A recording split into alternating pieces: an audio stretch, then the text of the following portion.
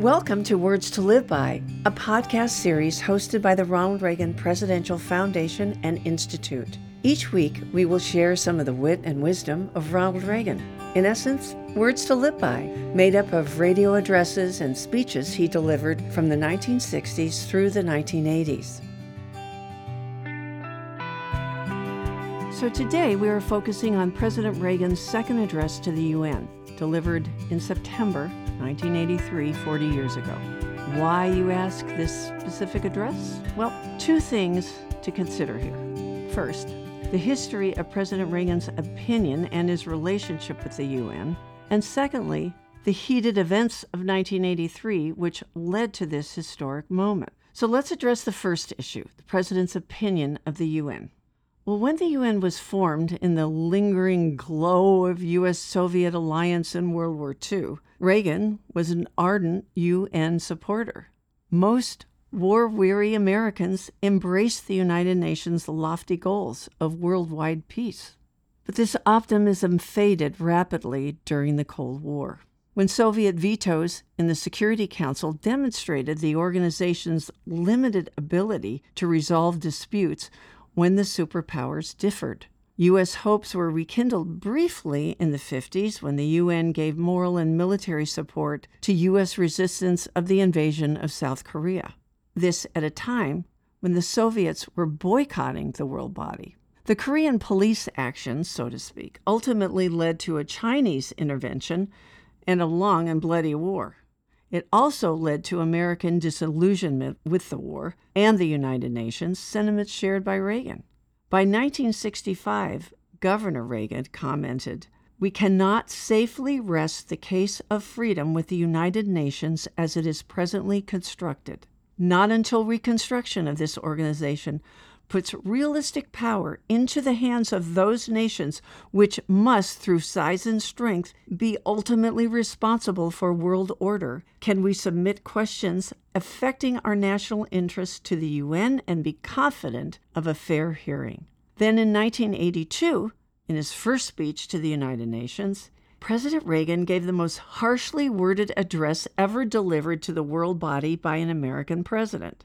He accused the Soviets of tyranny, aggression, atrocities, and ruthless repression, and urged Soviet acceptance of a U.S. agenda for peace. Let's listen.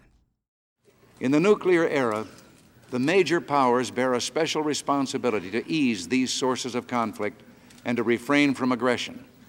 And that's why we're so deeply concerned by Soviet conduct.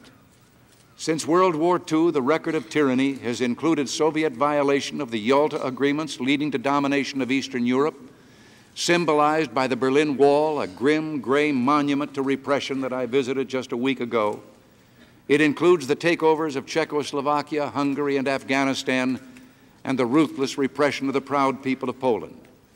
Soviet-sponsored guerrillas and terrorists are at work in Central and South America, in Africa, the Middle East, in the Caribbean, and in Europe, violating human rights and unnerving the world with violence. Communist atrocities in Southeast Asia, Afghanistan, and elsewhere continue to shock the free world as refugees escape to tell of their horror. The decade of so-called détente witnessed the most massive Soviet buildup of military power in history. They increased their defense spending by 40%, while American defense actually declined in the same real terms. Soviet aggression and support for violence around the world have eroded the confidence needed for arms negotiations. While we exercised unilateral restraint, they forged ahead and today possess nuclear and conventional forces far in excess of an adequate deterrent capability. Now, 15 months later, President Reagan stood before the UN with an expanded agenda. Recall, in March of 1983, just 6 months before speaking at the UN, he delivered what has become known as his Evil Empire speech. In the same month, he rolled out his Strategic Defense Initiative, known as Star Wars, and saber-rattling began to escalate between the world powers. Soviet leader Andropov accused Reagan of attempting to disarm the Soviet Union in the face of U.S. nuclear threat. In November of 1983, the U.S. and NATO allies planned to execute Exercise Able Archer, which tested communications and command procedures for using nuclear weapons in case of war. Now, this exercise had been routinely carried out for many years and was actually scaled back because of Soviet concerns. Also in 1983, the West Germans had approved the deployment of U.S. Pershing II and cruise missiles. By then, the Soviet press was comparing Ronald Reagan to Adolf Hitler. And then on September 1st, 1983, Korean Airlines jumbo jet with 269 people aboard, including 61 Americans, wandered into Soviet airspace and was shot down by a Soviet fighter. The president denounced the act as a crime against humanity. So things were getting a little hot in this Cold War. On September 26th, just a little over 3 weeks after the attack, President Reagan flew to New York to address the UN in a speech intended to temper anti-Soviet rhetoric with a bid to break the stalemate in arms control talks. Now, no ranking Soviet leader was present to hear Reagan's speech, even though Gromyko, the Soviet foreign minister, had been scheduled to speak. Turns out New York Governor Mario Cuomo and New Jersey Governor Tom Keene denied permission for Soviet planes to land at civilian airports in either state after the KAL shooting. So Gromyko canceled his appearance. The U.S. offered to let Gromyko land at a military base, and they even joked that we won't even shoot down your airplane if it strays from its designated path. But Gromyko didn't take him up on the offer. He just didn't come. Well, I've come today to renew my nation's commitment to peace.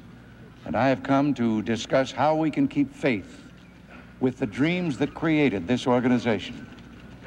The United Nations was founded in the aftermath of World War II to protect future generations from the scourge of war, to promote political self-determination and global prosperity, and to strengthen the bonds of civility among nations. The founders sought to replace a world at war with a world of civilized order. They hoped that a world of relentless conflict would give way to a new era, one where freedom from violence prevailed.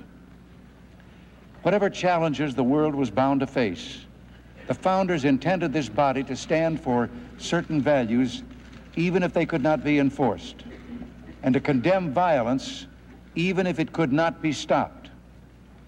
This body was to speak with the voice of moral authority. That was to be its greatest power.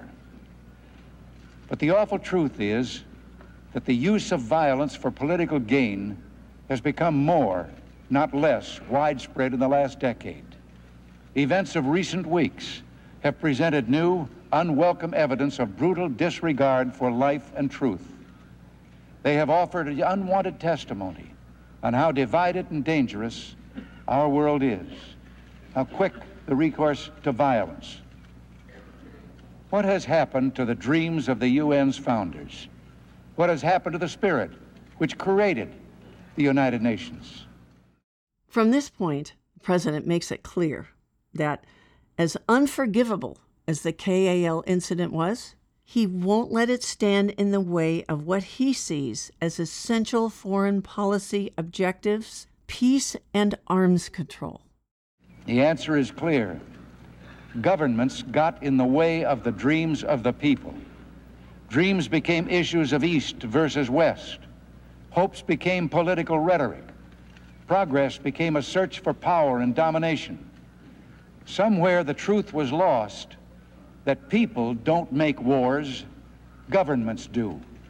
And today in Asia, Africa, Latin America, the Middle East, and the North Pacific, the weapons of war shatter the security of the peoples who live there, endanger the peace of neighbors, and create ever more arenas of confrontation between the great powers. During the past year alone, violent conflicts have occurred in the hills around Beirut, the deserts of Chad, and the Western Sahara, in the mountains of El Salvador, the streets of Suriname, the cities and countryside of Afghanistan, the borders of Kampuchea, and the battlefields of Iran and Iraq. We cannot count on the instinct for survival to protect us against war. Despite all the wasted lives and hopes that war produces, it has remained a regular, if horribly costly, means by which nations have sought to settle their disputes or advance their goals. And the progress in weapons technology has far outstripped the progress toward peace. In modern times, a new, more terrifying element has entered into the calculations: nuclear weapons. A nuclear war cannot be won, and it must never be fought. I believe that if governments are determined to deter and prevent war, there will not be war. Nothing is more in keeping with the spirit of the United Nations Charter than arms control. When I spoke before the second special session on disarmament, I affirmed the United States government's commitment and my personal commitment to reduce nuclear arms and to negotiate in good faith toward that end. Today, I reaffirm those commitments. The United States has already reduced the number of its nuclear weapons worldwide, and while replacement of older weapons is unavoidable, we wish to negotiate arms reductions and to achieve significant, equitable, verifiable arms control agreements. And let me add, we must ensure that world security is not undermined by the further spread of nuclear weapons. Nuclear non-proliferation must not be the forgotten element of the world's arms control agenda. More about this historic speech and the President's commentary on KAL 007 right after this message. The Ronald Reagan Presidential Foundation is the nonprofit organization created by President Reagan himself, and specifically charged by him with continuing his legacy and sharing his principles: individual liberty, economic opportunity, global democracy, and national pride. We must remain vigilant and work together to share these conservative principles with younger generations. Your role is critical to move our mission forward. Thank you for your continued support. Please visit reaganfoundation.org/give. That's reaganfoundation.org/give. Now, back to the story.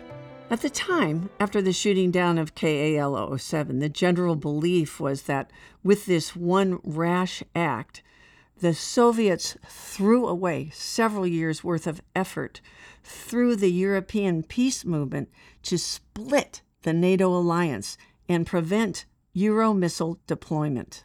The Soviets' uncompromising reaction further isolated the Europeans. So let's listen to how our 40th president appealed to the world body. Reactions to the Korean airliner tragedy are a timely reminder of just how different the Soviets' concept of truth and international cooperation is from that of the rest of the world. Evidence abounds that we cannot simply assume that agreements negotiated with the Soviet Union will be fulfilled. We negotiated the Helsinki Final Act, but the promised freedoms have not been provided, and those in the Soviet Union who sought to monitor their fulfillment languish in prison. We negotiated a biological weapons convention, but deadly yellow rain and other toxic agents fall on Hmong villages and Afghan encampments. We have negotiated arms agreements, but the high level of Soviet encoding hides the information needed for their verification. A newly discovered radar facility and a new ICBM raise serious concerns about Soviet compliance with agreements already negotiated. Peace cannot be served by pseudo-arms control. We need reliable, reciprocal reductions. I call upon the Soviet Union today to reduce the tensions it has heaped on the world in the past few weeks and to show a firm commitment to peace by coming to the bargaining table with a new understanding of its obligations. I urge it to match our flexibility. If the Soviets sit down at the bargaining table seeking genuine arms reductions, there will be arms reductions. The governments of the West and their people will not be diverted by misinformation and threats. The time has come for the Soviet Union to show proof that it wants arms control in reality, not just in rhetoric. Meaningful arms control agreements between the United States and the Soviet Union would make our world less dangerous. So would a number of confidence-building steps we've already proposed to the Soviet Union. Arms control requires a spirit beyond narrow national interests. This spirit is a basic pillar on which the UN was founded. We seek a return to this spirit. A fundamental step would be a true non-alignment of the United Nations. This would signal a return to the true values of the Charter, including the principle of universality. The members of the United Nations must be aligned on the side of justice rather than injustice, peace rather than aggression, human dignity rather than subjugation.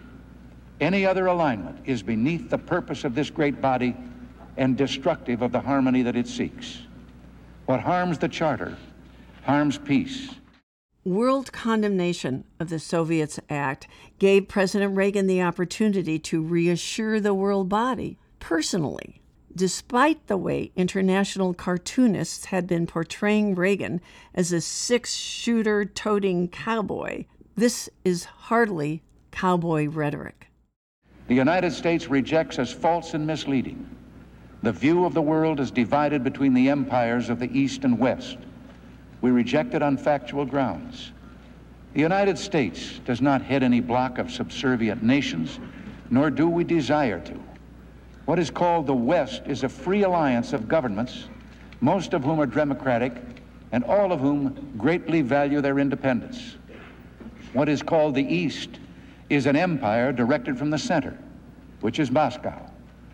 The United States today, as in the past, is a champion of freedom and self-determination for all people.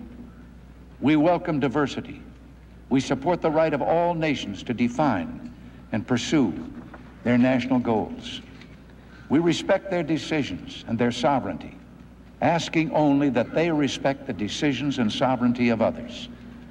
Just look at the world over the last 30 years and then decide for yourself whether the United States or the Soviet Union has pursued an expansionist policy. Today, the United States contributes to peace by supporting collective efforts by the international community. We give our unwavering support to the peacekeeping efforts of this body, as well as other multilateral peacekeeping efforts around the world. The UN has a proud history of promoting conciliation and helping keep the peace.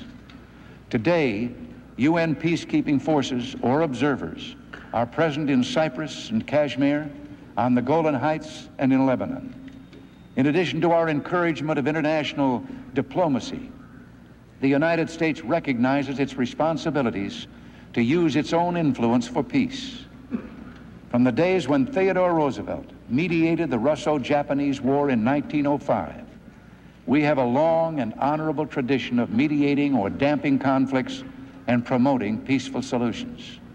In Lebanon, we, along with France, Italy, and the United Kingdom, have worked for a ceasefire, for the withdrawal of all external forces, and for restoration of Lebanon's sovereignty and territorial integrity. In Chad, we have joined others in supporting the recognized government in the face of external aggression. In Central America, as in Southern Africa, we are seeking to discourage reliance upon force and to construct a framework for peaceful negotiations. We support a policy to disengage the major powers from third world conflict. The UN Charter gives an important role to regional organizations in the search for peace. The U.S. efforts in the cause of peace are only one expression of a spirit that also animates others in the world community. The Organization of American States was a pioneer in regional security efforts. In Central America, the members of the Contadora Group are striving to lay a foundation for peaceful resolution of that region's problems. In East Asia, the Asian countries have built a framework for peaceful political and economic cooperation that has greatly strengthened the prospects for lasting peace in their region. In Africa, organizations such as the Economic Community of West African States are being forged to provide practical structures in the struggle to realize Africa's potential. From the beginning, our hope for the United Nations has been that it would reflect the international community at its best.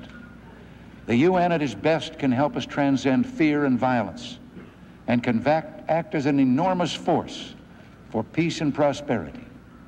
Working together, we can combat international lawlessness and promote human dignity. If the governments represented in this chamber want peace as genuinely as their peoples do, we shall find it. We can do so by reasserting the moral authority of the United Nations. In recent weeks, the moral outrage of the world seems to have reawakened. Out of the billions of people who inhabit this planet, why, some might ask, should the death of several hundred shake the world so profoundly? Why should the death of a mother flying toward a reunion with her family, or the death of a scholar heading toward new pursuits of knowledge, matter so deeply? Why are nations who lost no citizens in the tragedy so angry? The reason rests on our assumptions about civilized life and the search for peace. The confidence that allows a mother or a scholar to travel to Asia or Africa or Europe or anywhere else on this planet may be only a small victory in humanity's struggle for peace. Yet what is peace if not the sum of such small victories? Each stride for peace and every small victory are important for the journey toward a larger and lasting peace. We have made progress. We've avoided another world war. We've seen an end to the traditional colonial era and the birth of 100 newly sovereign nations. Even though development remains a formidable challenge, we've witnessed remarkable economic growth and industrialized among the industrialized and the developing nations. The United Nations and its affiliates have made important contributions to the quality of life on this planet, such as directly saving countless lives through its refugee and emergency relief programs. These broad achievements, however, have been overshadowed by the problems that weigh so heavily upon us. The problems are old, but it is not too late to commit ourselves to a new beginning, a beginning fresh with the ideals of the UN Charter. Thank you for listening. For more information on the Ronald Reagan Presidential Foundation and Institute, including information on how to become a member, information on upcoming exhibits at the Reagan Library, and more information on the legacy of President Reagan, please visit reaganfoundation.org. And don't forget to like and follow the Reagan Foundation on all social media platforms.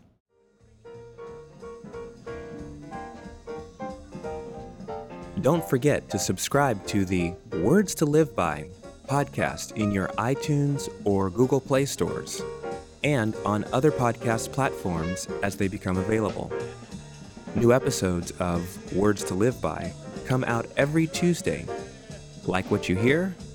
Check out our A Reagan Forum podcast featuring great speeches delivered at the Reagan Library. New episodes drop every Thursday. And don't forget to follow @Ronald Reagan on Facebook, @Ronald Reagan 40 on Twitter, and Reagan Foundation on YouTube. Also, search for us on SoundCloud and Stitcher.